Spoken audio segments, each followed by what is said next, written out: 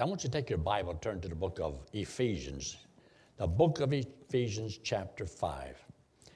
Now I know there's a verse in the Bible that says, walk in the Spirit and you will not fulfill the lust of the flesh.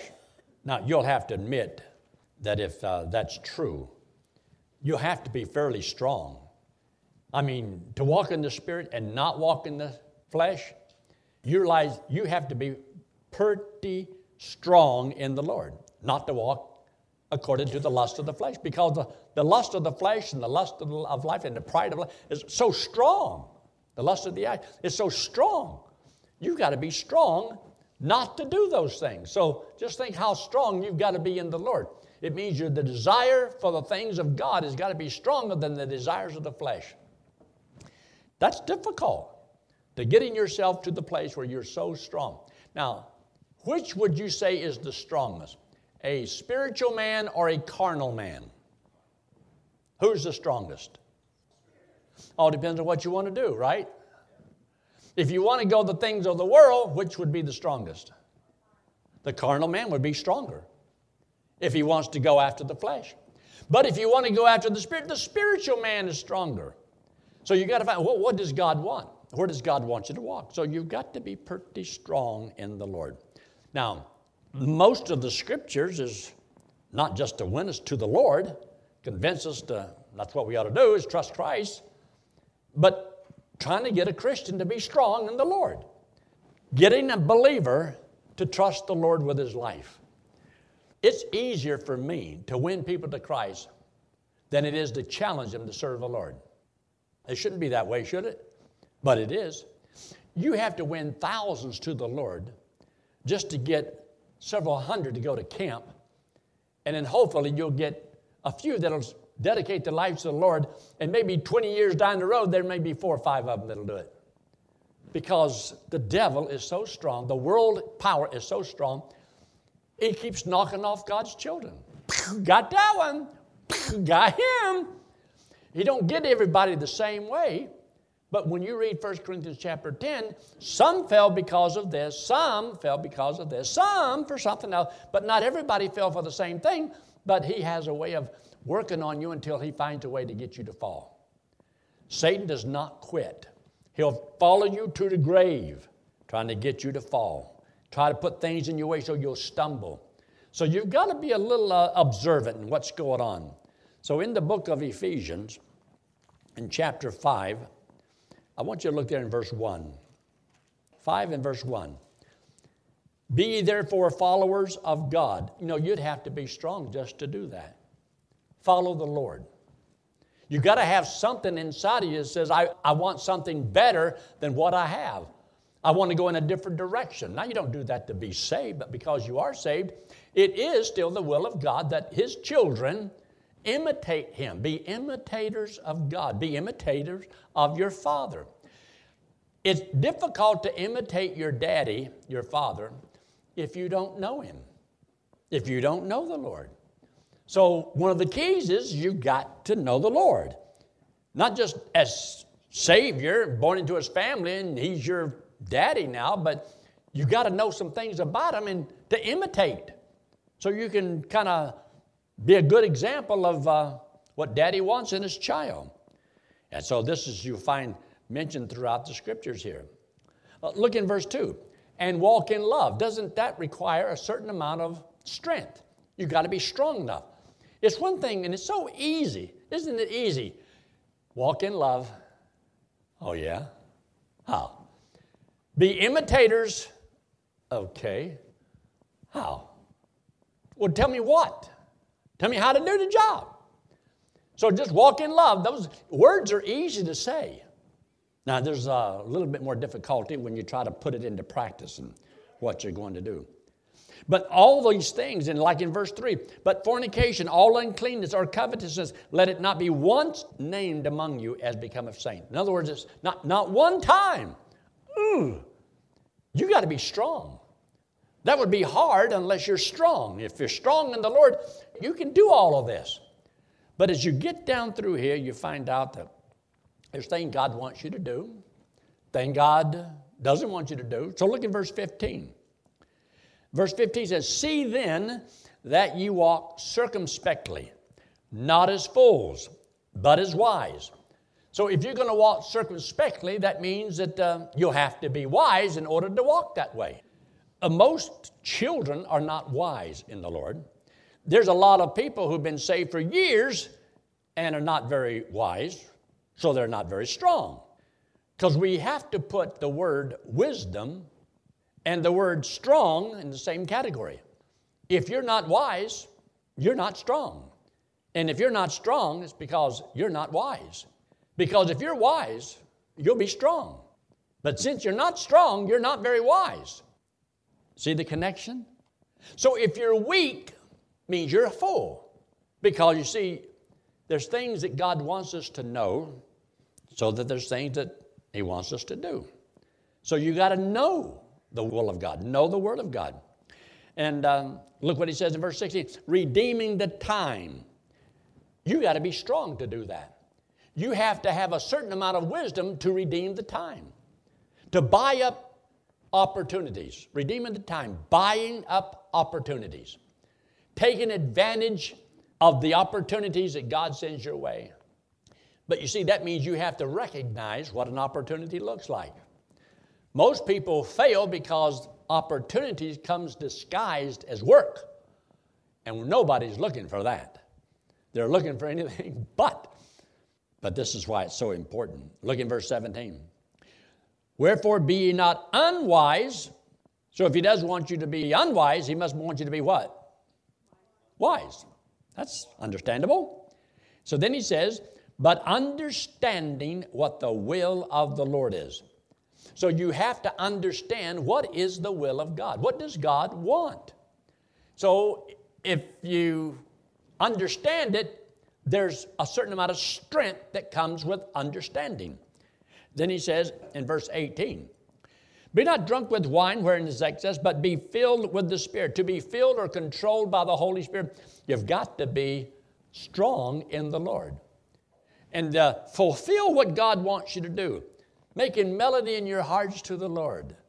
Do you know it's so difficult to get songs out of your mind that you've heard 30, 40, 50, 60 years ago, that when you was walking in the flesh, and you loved it anyway, and they can stick with you on the walls of your mind, and they can be recorded, and they can play back when you least expect it.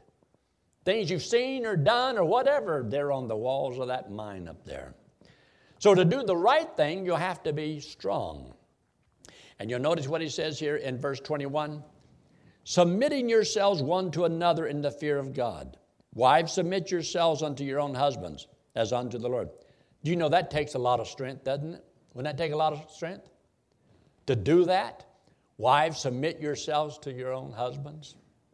Then notice what He said in verse 25. Husbands, love your wives. Oh, wouldn't that take a lot of strength?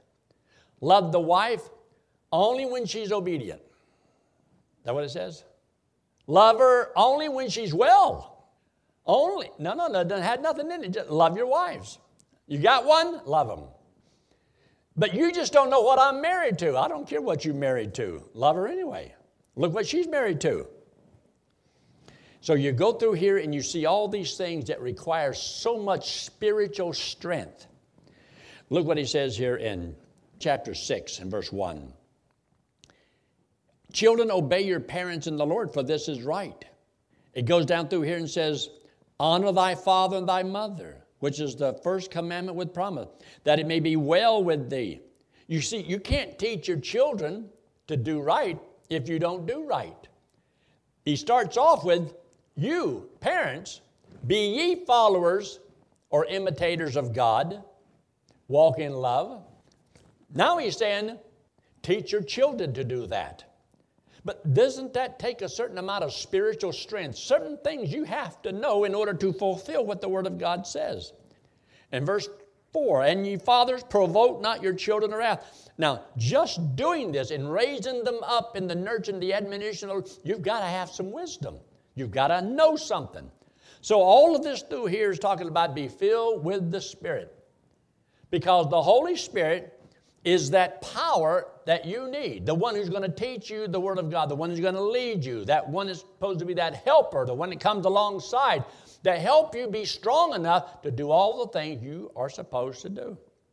And lo and behold, you get to verse 10. Finally, my brethren. Then look how much he writes still after his finally. Finally, my brethren, and here you are, those words, be strong in the Lord and in the power of his might. Now, that means in the power of the Holy Spirit, because he mentions that in chapter 1 about when he prays for the saints and how they're supposed to be strong in the Lord and the power of his might. So he says in verse 11, put on the whole armor of God that you may be able to stand. That means strong enough to stand. And then he says here in another verse, look in verse 13. Wherefore take unto you the whole armor of God that you may be able to withstand. Now, that means you've got to be strong enough to do that. And then in verse 14, stand therefore. That means you've got to be strong enough to stand. There is a war and you've got to be strong enough for the war. Look at verse 18. Praying always with all prayer and supplication in the Spirit, watching thereunto with all perseverance and supplication for all saints. There's work. You've got to be strong enough to do all these things that God wants us to do. So God wants his children to be strong. Strong in the Lord, so that you're not limited by all these excuses that people give of why you are not found faithful. Moreover, it is required in a steward that a man be found faithful. And that's something we can do. Take your Bible and turn all the way back here to the book of Joshua. Joshua comes right after the book of Deuteronomy. And you'll notice in the book of Joshua, and we've covered this before, but I want you to look at it just a little bit different. Because now God has got a new man at the helm. Moses has passed away. And now it's Joshua's turn. He has been in training for 40 years. How'd you like to be second man for 40 years? Now, lo and behold, he gets his opportunity. So he says here in verse 5, there shall not any man be able to stand before thee all the days of thy life. As I was with Moses, so I will be with thee. I will not fail thee nor forsake thee. No man can be able to stand against you all the days of your life. Man alive, I'd take on Arnold Schwarzenegger and, all these muscle-bound guys. Come and see if you can take care of me. Where's Bruce Lee? I'll kick him in the shins. Now, it's not talking about that kind of a battle. But he's talking about the enemy cannot overwhelm you and defeat you. Now, Joshua later on, they at the city of Ai, there was a problem with the sin of Achan. But not because of actually what Joshua did himself, but Joshua made up his mind, I'm going to serve the Lord. He says, for me and my house, we will serve the Lord. So he says in verse 6, see that word? Be strong and of a good courage. And in verse 7, only be thou strong and very courageous. Did you know that God tells us to be strong?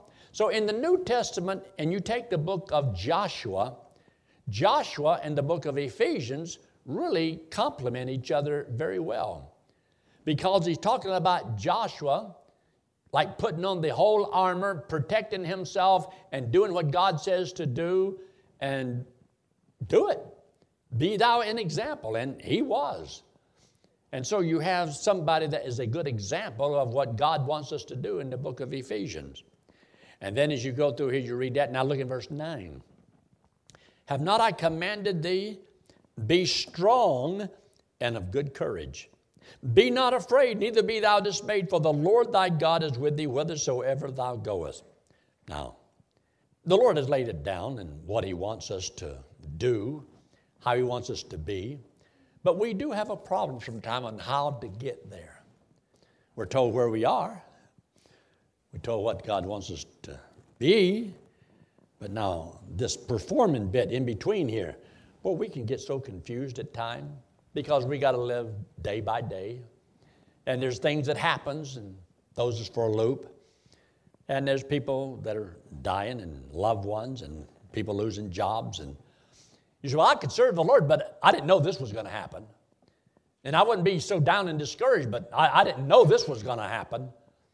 Well, you mean you'd be all right if God just told you everything in advance? Well, you know the purpose of the testing if he told you everything in advance. God never told Job why he was doing to Job what he was doing. He didn't know what was going on. All he knows is what was happening. But he was being tested. Now take your Bible and turn to the book of Proverbs, the book of Proverbs. Proverbs in chapter 1. We've said this before, but Proverbs, it's like pro and verbum, mean more than meets the eye. I mentioned a little bit about this in Sunday school Sunday. But the book of Proverbs is a book about wisdom. And it's a collection of many wise sayings. Solomon was considered a wise man, one of the wisest men that ever lived. And yet this wise man made a lot of dumb decisions. But even his dumb decisions of things that he learned from doing the wrong thing, well, he was able to impart a little bit of that. So notice what he says here in verse 1 of chapter 1, the Proverbs of Solomon, the son of David, king of Israel. What's he going to talk about? To know wisdom and instruction, to perceive the words of understanding. See, there is strength in knowledge, strength in understanding. And that's why you and I are supposed to grow strong. And he talks about in the book of Peter, talks about growing in the knowledge of our Lord and Savior, Jesus Christ. Strength to stand strong is because of the knowledge you have about God and how it relates to your life and what you can stand against. Otherwise, we become very weak because we have nothing to guide us but the flesh. And the flesh, well, we're easily hurt, we're offended, we're envious, we're jealous, we're all those. You name the sin and there we are. But how can you live a life above that? You got to be pretty strong. So the Lord allows things to happen to reveal your weakness. So now, I need to work on that. I need to work on that. And we haven't arrived to where I don't need any more help. I have finally arrived. Really? Well, we may have a little bit more work to do. Now look what he says there in verse 5. A wise man will hear and will increase learning. Man of understanding shall attain unto wise counsels. Those two little words, wise counsel, that means you and I should listen to people who have wisdom. When you want to know something, ask somebody that you have confidence that knows how it relates to the will of God. Sometimes people ask from people advice, but they want to hear what they want to hear. So they ask people who they think will agree with them. Very seldom do we ever ask people, what you think. What do you think I ought to do? When you already have your mind made up, this is why you don't seek counseling, because I've already made up my mind of what I'm going to do. And then you're going to do it. And you'll find out that the Bible talks about there is safety in a multitude of counselors. But not just any counselors. You read the first Psalm, and it says, I will not walk in the counsel of the ungodly. Because there is ungodly people that have counseling, and they love to tell you their little tidbit and their little words of wisdom. But you've got to be able to say, what does the Word of God say? One of the things that helped me throughout my Christian life is having people that I believed knew the book, and I trusted them. Betty's dad, who led me to the Lord, knew the Bible. Now, he didn't know everything about the Bible, but he knew enough to get me started in the right direction. And he would set up a lot of nights, and he would sit there and teach me the Bible. See, I didn't know this Bible stories. I didn't know anything about it. I didn't know there were books in the Bible. I was 18 years old. I didn't know there was John 3:16 in the Bible. I didn't know there was a Gospel of John. I didn't know any name of any book in the Bible. I didn't know there was an Old Testament, New Testament. I didn't know the Bible. People say, you're born here in America, you're supposed to know it. Yeah, no, but I didn't. But he would spend night after night, and he would teach me the Bible, and I listened to him. So this old man taught me a lot of wisdom about how to appreciate this book. He nailed it into my mind on this eternal security. And he would hammer that all the time. And he'd talk about blessings, chastening. And he would always warn me, blessings, chastening. And he would teach me. And I'd listen to him. And I had a difficult time applying some of his stuff, but I believed it. He would show me in the Bible, and I would learn it. And I started marking.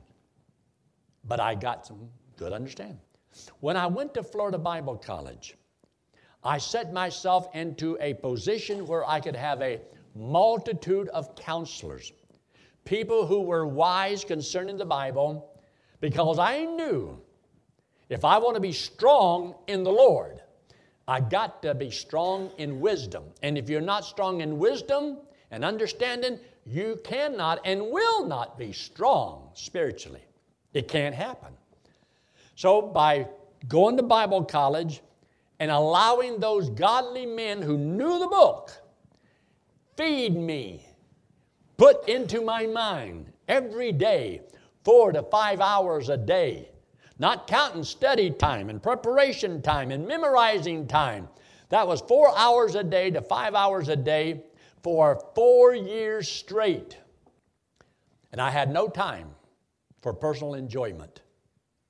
I didn't have any time for none of that. I didn't play any golf. I didn't play any sports. I didn't even go to the beach maybe, I bet 3 or 4 times in the whole 4 years that I was there. I studied and I worked and I studied and I worked. That was my life for 4 years. I didn't even get time to spend time with my kids because I knew that I could have forfeit all of that and just spend time with my kids. That would have been great. But what kind of a dad would they have had? They wouldn't have had a good dad because I'd have done whatever I thought was best and let the wisdom of the world guide and protect me and do whatever I could do, but I'd be so limited. But I saw to it that all my kids knew the Lord. I tried to teach them what to do that was right. I tried to be a good example because of what I was learning. And I have, since those days, been trying to serve the Lord. But you got to have a certain amount of strength in order to do that. But that strength to withstand the trials that you go through, the tribulations, the heartaches, everything, you name it, you've got to have a certain amount of strength that comes because of what you know. So by surrounding myself with some godly teachers, and they would pour into me day after day after day, and I'd sit there and I'd listen, and they'd teach this verse, and they'd give an illustration, and it'd be about everything. And some of the stuff they taught, I thought, I don't need that, I don't need that, and I don't need that. I found out later everything they taught me I needed. I've used just about everything I've ever learned. And it was one verse that Ray Stanford had us learn, and I have no clue why. But I learned the verse and memorized it anyway. Enter thou into thy chambers and shut thy doors about thee and hide thyself as it were for a moment till this indignation be overpast. But I memorized the verse. I had no clue what in the world it meant. I still don't. But anyway, we're moving right along. You go down through here, and he makes these statements, and he says, now, the day will come. Look what he says here in verse 26. I also will laugh at your calamity. I will mock when your fear cometh, because your fear will come. In other words, like Job says, what I have feared has come upon me. What I have feared has come upon me. And so evidently, Job was afraid for his wife. He was afraid about his health. He was afraid about losing his kids, about losing his wealth. All the fears that he had come upon him. It means that you can gain a lot of things and love the Lord, but still have fear of what you can lose. God had a lot of lessons to teach him. He said, now you can either listen to me now, or you'll wish you had listened to me later, because sooner or later, see, your foolishness will get you into enough trouble, and you won't have the answers, and you're going to come crying to me, and God says, and I'm going to laugh. Because you didn't listen and learn the things that you could have learned when you should have learned them. Because if you learn the wisdom now, those wisdom and understanding is the answers to the future problems. The problems are going to come. There are troubles that are going to happen. And God says, prepare. So you know that the arrows are on their way. So you prepare, so whenever this happens, you can stand. When that happens, you can stand. Have you ever seen people totally fall apart? Why? Why should a Christian fall apart? Isn't he put together any better than the people of the world? There's people in this world who are put together better than some Christians. They can handle their problems better than some believers because they worry. And they live in fear. Now listen, something is missing. To be spiritually strong, take something. That's what I want to show you tonight. See what he says in verse 27? When your fear cometh as desolation, and your destruction cometh as a whirlwind, when distress, get to distress and anguish cometh upon you, then shall they call upon me, but I will not answer. They shall seek me early, but they shall not find me. For that they hated what? Knowledge could have kept that anguish and kept that distress from being that. So something that you don't know has brought this on. Ignorance is not bliss. There is a price to pay. So he says, I'm going to teach you a few things, and this is what you need to know. That's why the study of the Word of God is so important. Notice in chapter 2, where he makes a statement in verse 2, so that thou incline thine ear unto wisdom, and apply thine heart to understanding. See, more people are so interested in trying to make a living, but they never learned how to live. This is the book that teaches you how to live. And if you know this, you can learn how to make a living. But you can learn how to make a living and never learn how to live. What to live for. And so there's sorrow when you make money. There's sorrow when you keep money. And there can be sorrow when you lose money. This all can happen. So the things of the world are hard to get, hard to keep, and great sorrow when you lose them.